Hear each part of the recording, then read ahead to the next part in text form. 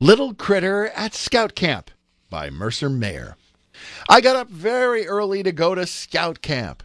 I packed my bags the night before. Mom and Dad drove me to the bus. All my friends were going. We said goodbye to our moms and dads. On the way to camp, we sang songs. Someone threw up, but I didn't. We arrived at the camp. I shared a tent with two other campers.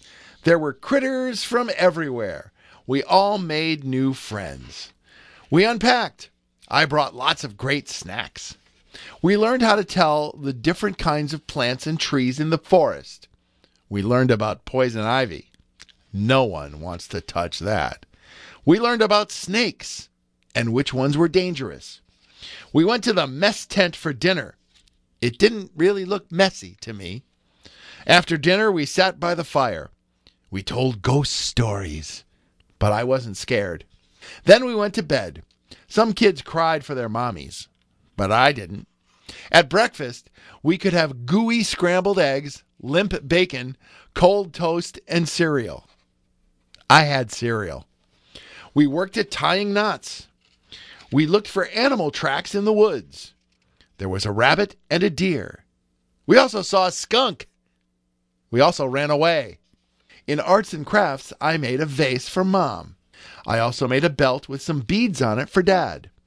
I made an Indian drum for my little sister.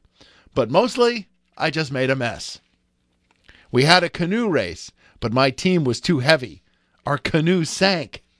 I went exploring by myself, but the path kind of disappeared. I got lost.